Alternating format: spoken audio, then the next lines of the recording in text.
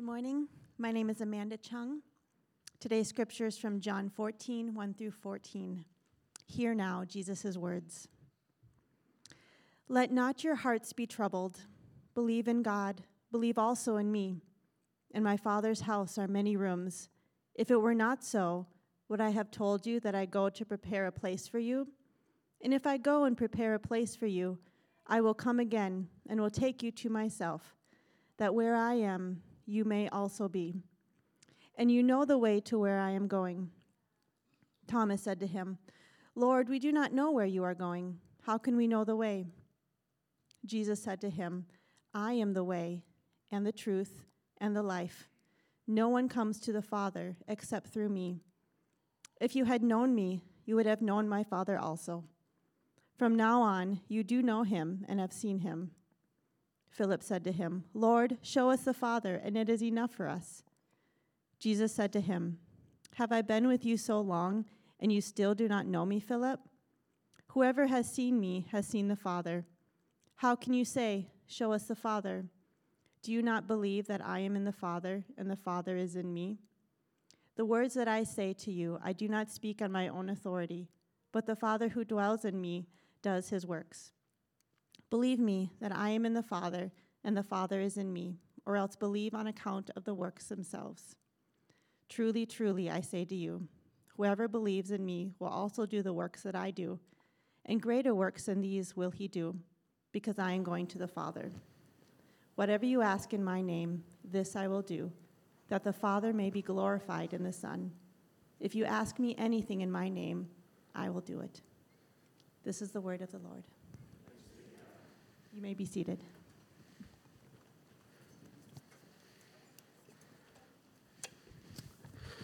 Well, let's start right there, right at the end. John 14:14, Jesus speaking. If you ask me anything in my name, I will do it. I'm not sure about you, but in my own life, there isn't much that's more troubling than unanswered prayer. That verse one more time.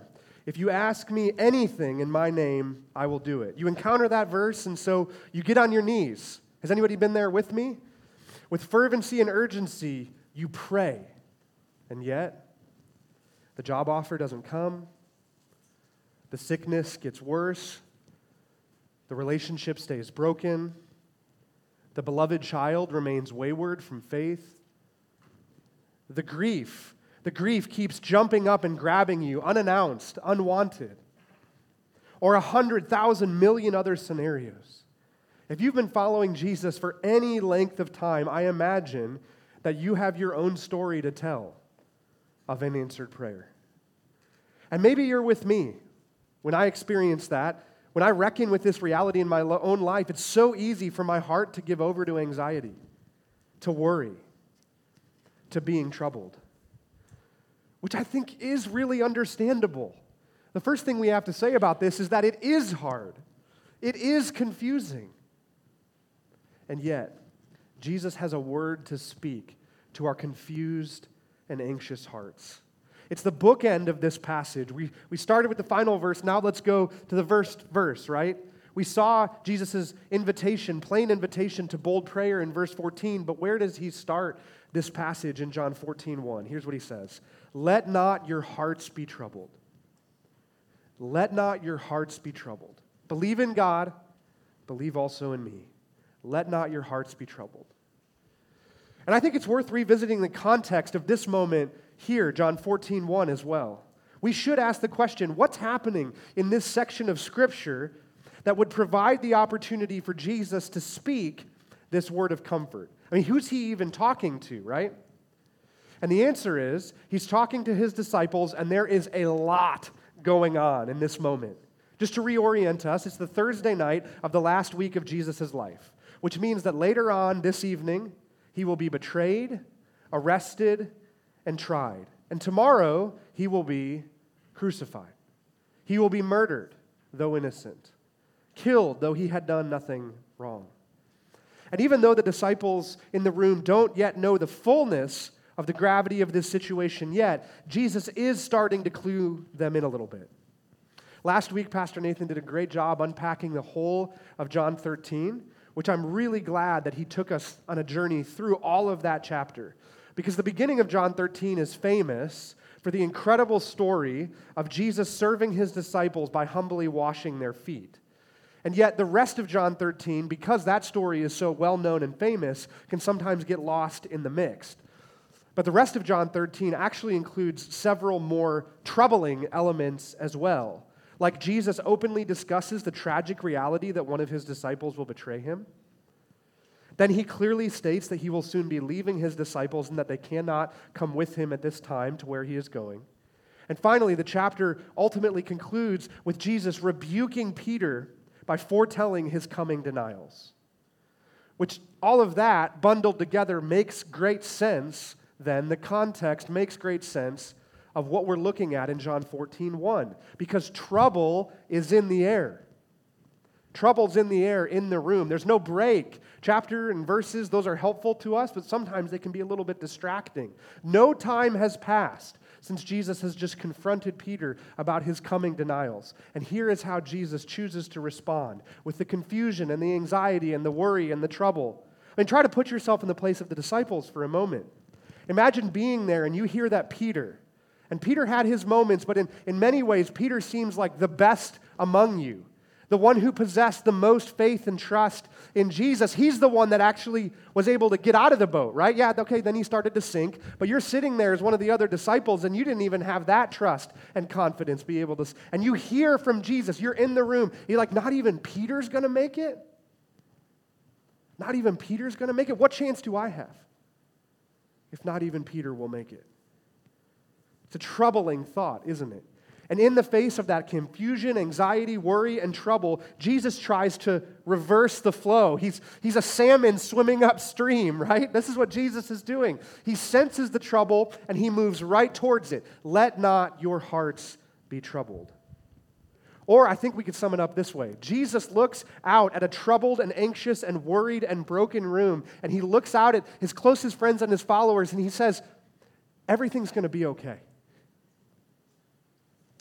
Everything's going to be okay, is one of the ways I think we could summarize what Jesus is saying. And we need to talk about this for a moment, right? We need to sit in the reality of this, because quite clearly, you're with me already, right? Quite clearly, when Jesus says this, everything is decidedly not okay.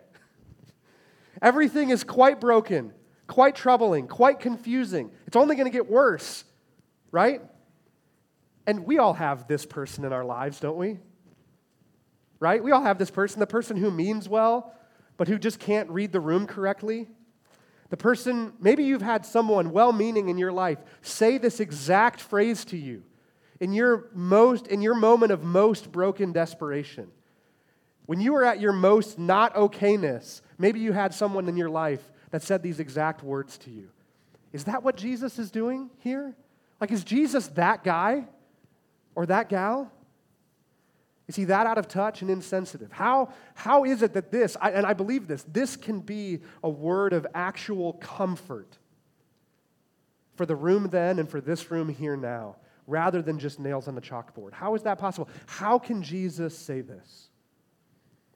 Well, first, Jesus can say everything's going to be okay because he also says, I know where we're going. I know where we're going.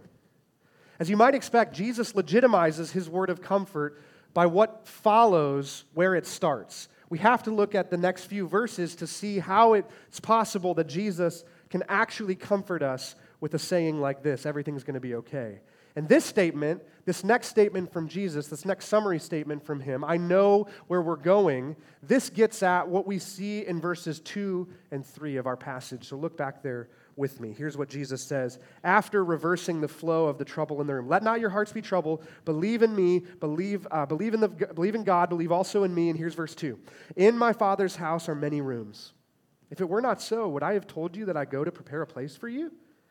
And if I go and prepare a place for you, I will come again, and I will take you to myself, that where I am, you may be also. So here, Jesus is using the metaphor of a house to talk about heaven.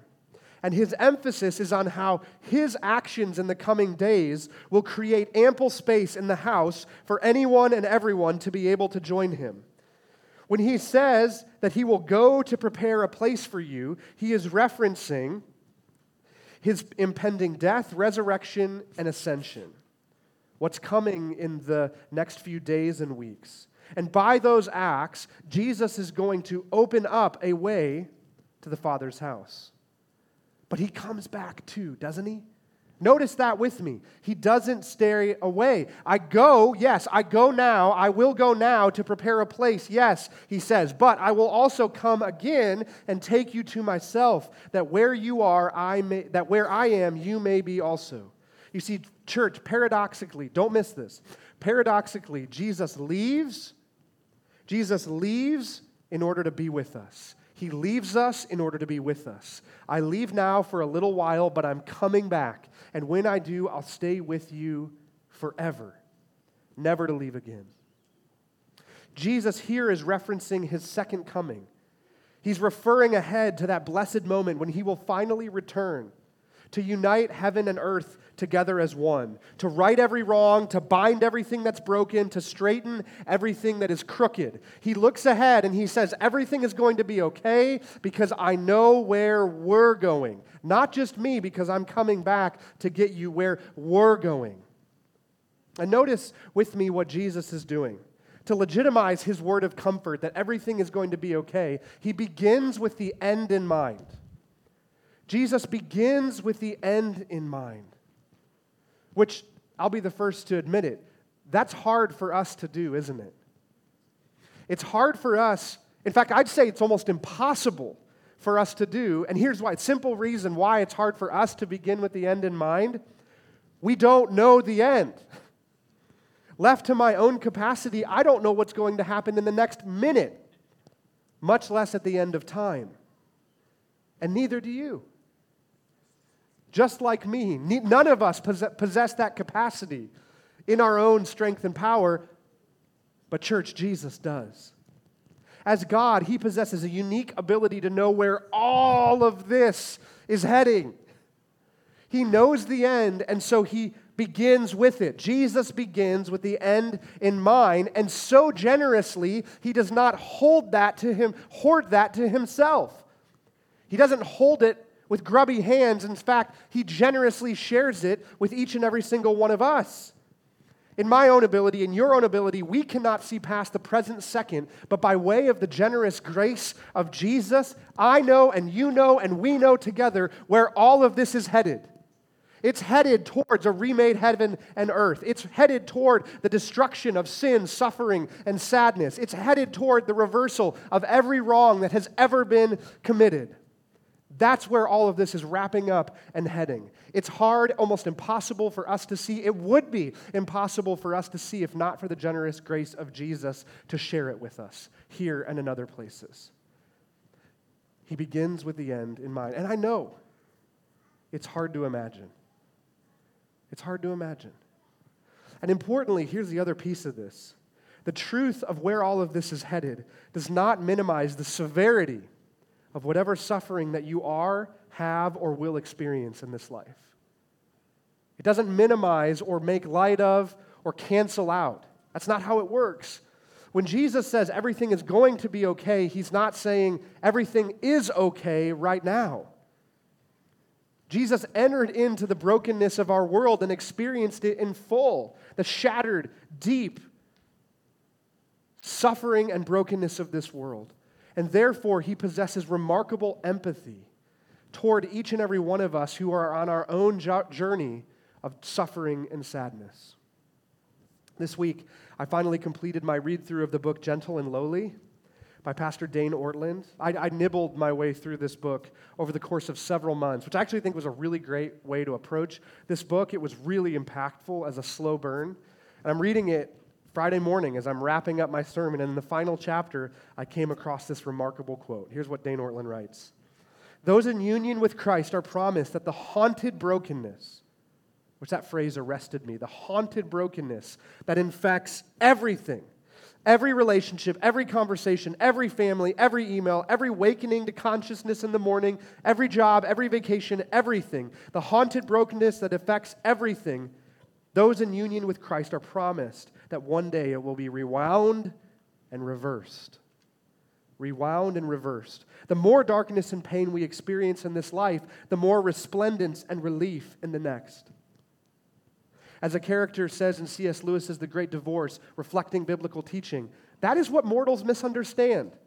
They say of some temporal suffering, no future bliss can make up for it, not knowing that heaven, once attained, will work backwards and turn even that agony into a glory. For those not in Christ, this life is the best it will get. For those in Christ, this life is the worst that it will ever get. Friends, as your pastor, I have had the deep honor and privilege of knowing just a sliver of the specific haunted brokenness that some of you are navigating and have navigated. And I don't for 1 millisecond want any of you to think that I'm telling you that what you are going through isn't that bad or hard or difficult. I'm not. Instead, I'm only trying to, with Jesus, in partnership with Jesus, trying to raise our vision together to look up and see what's coming for us. Everything is going to be okay, Jesus says, because I know where we're going. I know where we're going. I have the ability to begin with the end in mind. And I'm not going to hold that to myself. I'm going to share it with you. And you have a choice to join me in looking up to that extraordinary vision where everything wrong will be made right, every brokenness will be rewound and reversed and turned into a glory. That's what Jesus says. First, everything is going to be okay because I know where we're going. But second, he says, I am everything that you need. Everything is going to be okay because I am everything that you need. I mean, you may have noticed in the quote from Gentle and Lowly that the key differentiator between those who will have their wrongs reversed and those who won't, what did he say? He says, those who experience union with Christ. Union with Christ is the differentiator. That's what Dane Ortland says. Or I think we find the same teaching here in this passage in John 14. As we sum up the next few verses, I think we can do it in this way. I am everything that you need. Let's start again in verse 4 where we left off and read through verse 6. Jesus says, and you know the way to where I am going. Thomas said to him, Lord, we do not know where you are going. How can we know the way? John 14:6. Jesus said to him, I am the way, the truth, and the life. I am the way, the truth, and the life. No one comes to the Father except through me. Now remember with me that Christ's death, resurrection, and ascension, his second coming as well, those are at the center of the first 3 verses of this chapter. In that place, Jesus introduces and teaches about these coming events with the use of metaphor, which was really, really typical and common for him. And we see here now in verses 4 through 6 how that approach results in some understandable confusion from his disciples. When Jesus says in verse 4, and you know the way to where I am going, his point is that the disciples know the way because they know him. All of it centers around Jesus. And these people particularly in the room, they've just spent the past 3 years with him in intimate communion and fellowship. At this moment, they knew him better than anyone else. So his point in verse 4 is not quite literal, right? It's more, hey, all of this is about me and you know me, so you know the way. And yet even with that intimate communion and fellowship, they still struggle. They still lack understanding. As Thomas's reply and question in verse 5 makes clear, Thomas takes it so literally there, which is, again, really understandable. And you can almost hear the worry and trouble in his voice, can't you? Like, Jesus, before you leave, make sure to text us the address. It's like that's sort of the sense that you get from Thomas. Like, wait, was that in a different text thread? Like, I missed that. Was I not on that one? Like, I don't have the address, right? Like, that's how Thomas takes us. And this moment of really relatable confusion from Thomas, it sets us up for one of Jesus' most famous declarations in all of Scripture. John 14:6. I am, Jesus says, the way, the truth, and the life. No one comes to the Father except through me.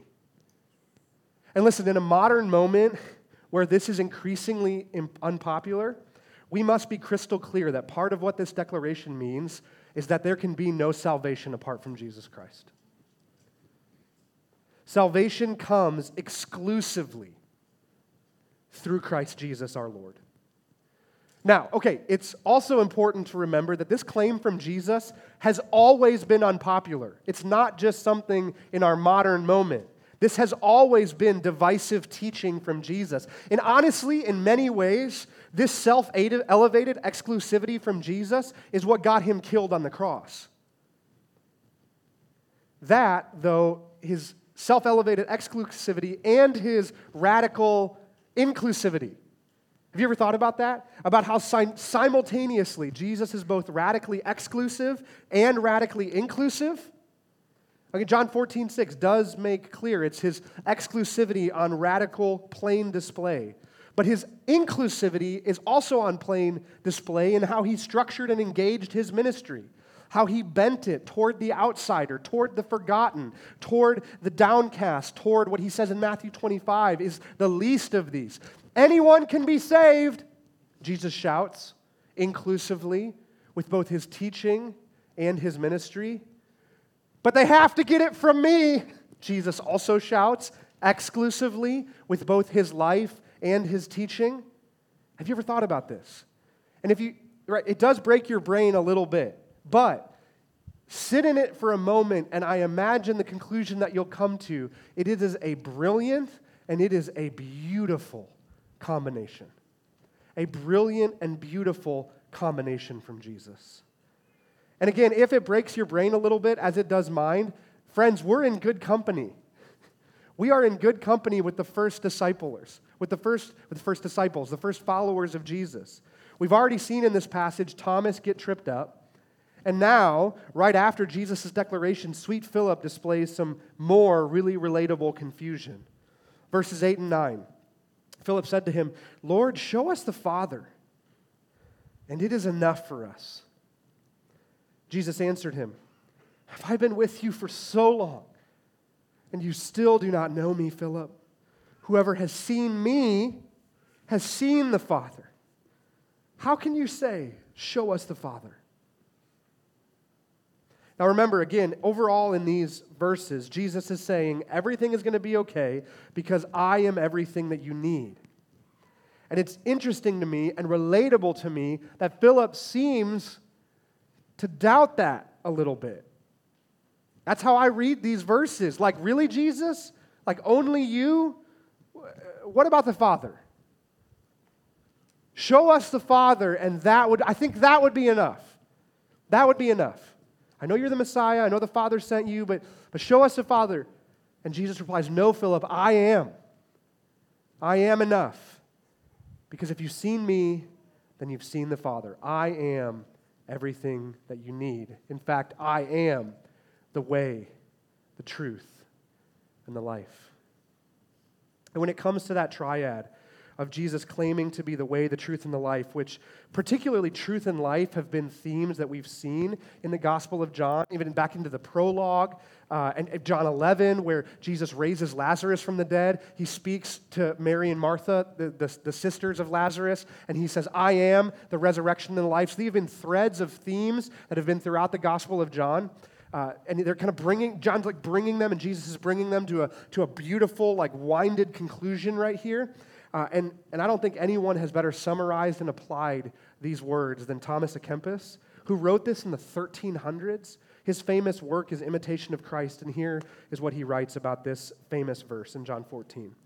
You, follow me. I am the way and the truth and the life. Without the way, there is no going. Without the truth, there is no knowing. Without the life, there is no living. I am the way which you must follow, the truth which you must believe, the life for which you must hope. I am the inviolable way, the infallible truth, the never-ending life. I am the straightest way, the sovereign truth, life true, life blessed, life uncreated. You follow me. Everything is going to be okay, Jesus says, because I am everything that you need. I am the way, I am the truth, I am the life. It's all encompassing, and it all centers around and in me. But how do we respond? How do we respond? Jesus has given us these two reasons why everything is going to be okay. I think that he has legitimized his word of comfort. It's not nails on a chalkboard. Jesus can say everything is going to be okay. He uniquely knows where we're all going, and he uniquely knows that he's the way to get there. So he can say everything is going to be okay, but how do we respond? Thankfully, this passage contains two next steps of response as well, and I want to explore them with you together. Everything is going to be okay, so keep trusting and praying. Everything is going to be okay, so keep trusting and praying. You remember verse 1? Let not your hearts be troubled. Everything's going to be okay. Let not your hearts be troubled. Believe in God, believe also in me. We've talked before how belief in the Gospel of John is more than just mental agreement with a particular idea. Believe in John is more all-encompassing than that. It's more active and participatory than that. And another way the word in the original language can be translated is trust. Trust, which helps us engage our response a bit better, I think. In our moments of deep anguish and trouble, Jesus wants us to fall back on him. Do you remember trust falls, right? When you were a kid?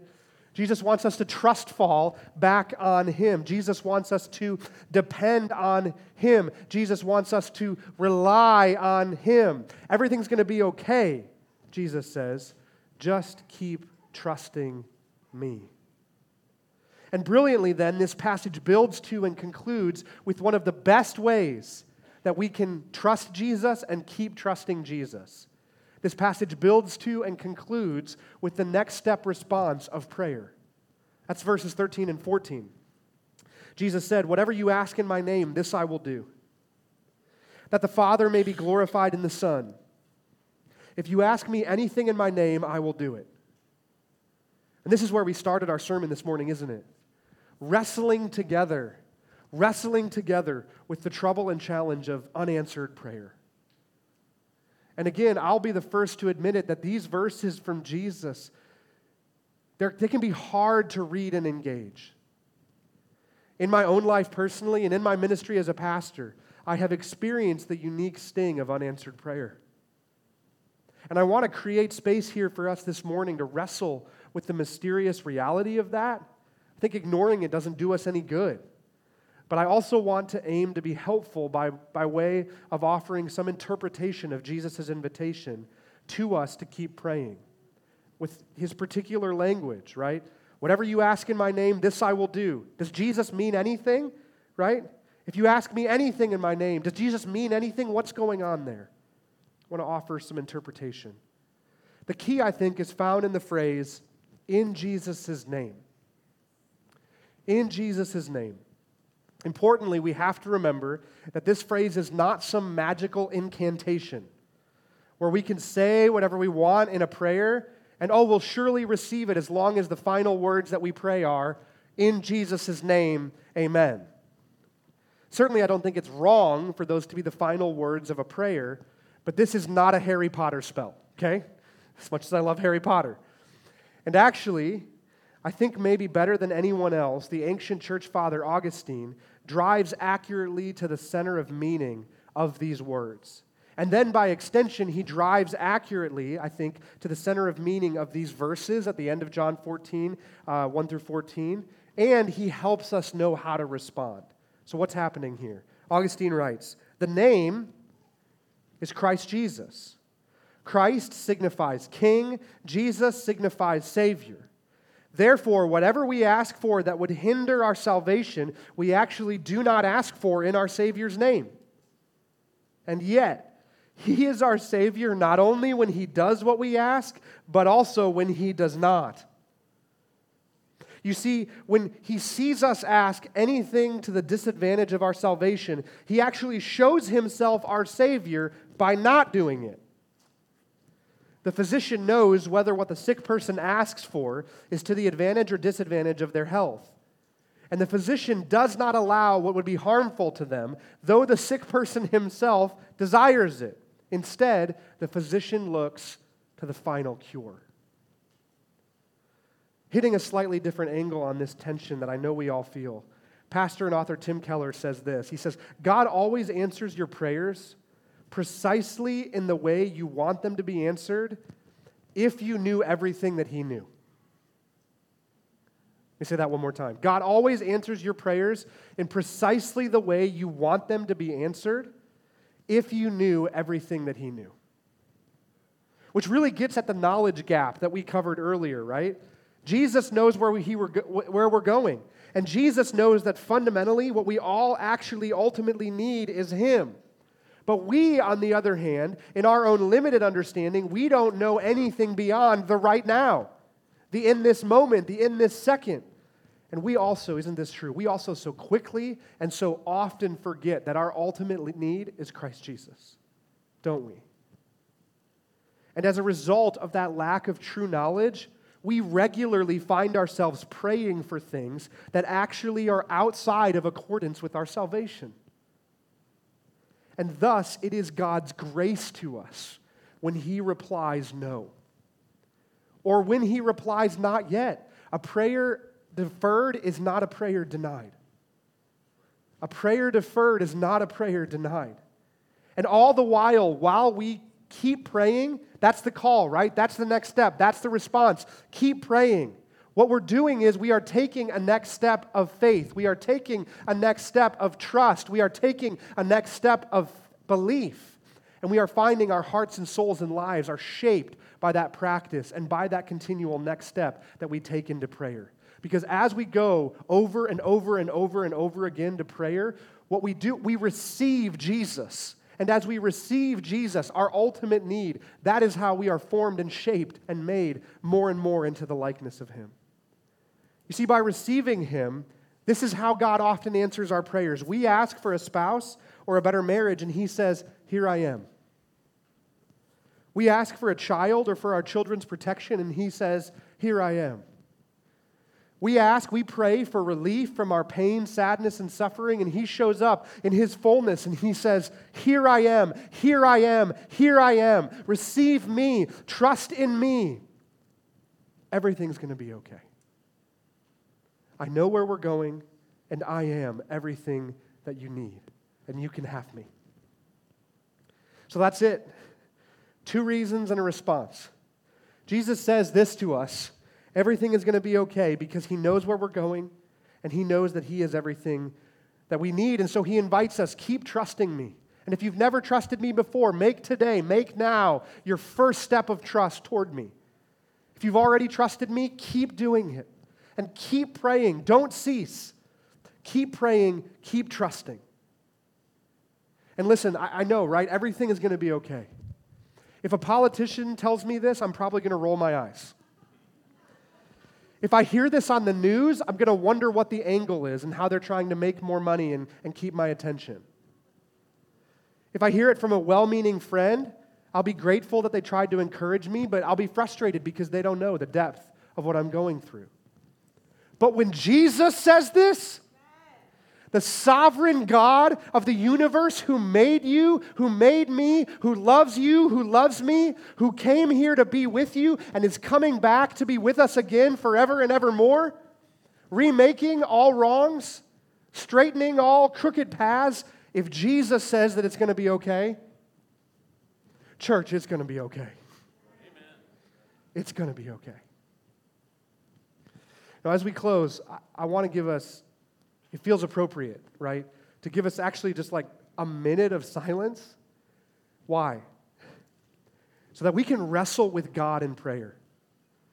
I return often to Jacob's wrestling with God in prayer in the Old Testament as a sort of means and metaphor for what I do, what we do in prayer. We're wrestling with God in prayer, and I want to create just a little bit of space for us to be able to do that here in the service. so that we can actually together as one and as individuals take this next step to keep trusting in Jesus and keep praying. So I want to turn to that next step now, and I want to prompt us to do so and guide us to do so by Psalm 120, verse 1.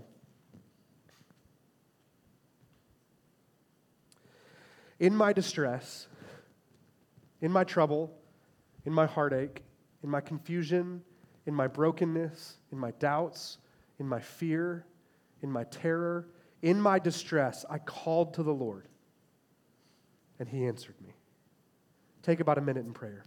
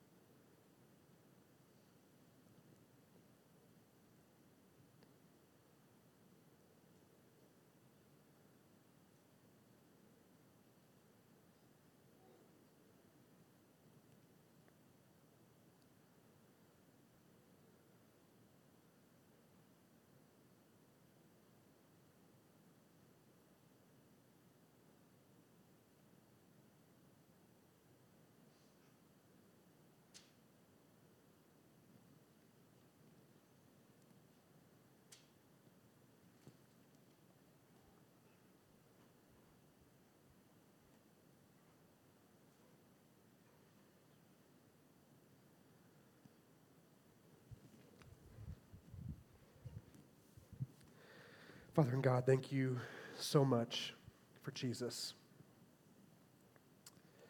and for how He is uniquely able to speak this word of comfort.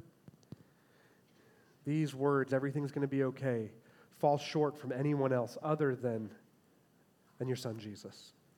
So thank you that He encourages our hearts to not be troubled. I know that that does not mean that there is not trouble in this room. I know there is unique anguish and distress and worry and anxiety. But we can also trust that everything is going to be okay because you know where all of this is headed, and your Son Jesus is everything that we need. So I bind up the prayers that were offered in this room over this past minute. You know, you heard every single word, or even the sitting in silence, you heard it and you saw it. You hear us and you see us. So I bind them up together, broken as they may be, insufficient as they may be, and we lay them at the feet of Jesus, our great mediator, who binds them and takes them to you. Thank you again for Him. And it is in His name that we pray, and all God's people said together, amen. Well, church, this doesn't have to be the end of prayer in the service. We've had a prayer station available on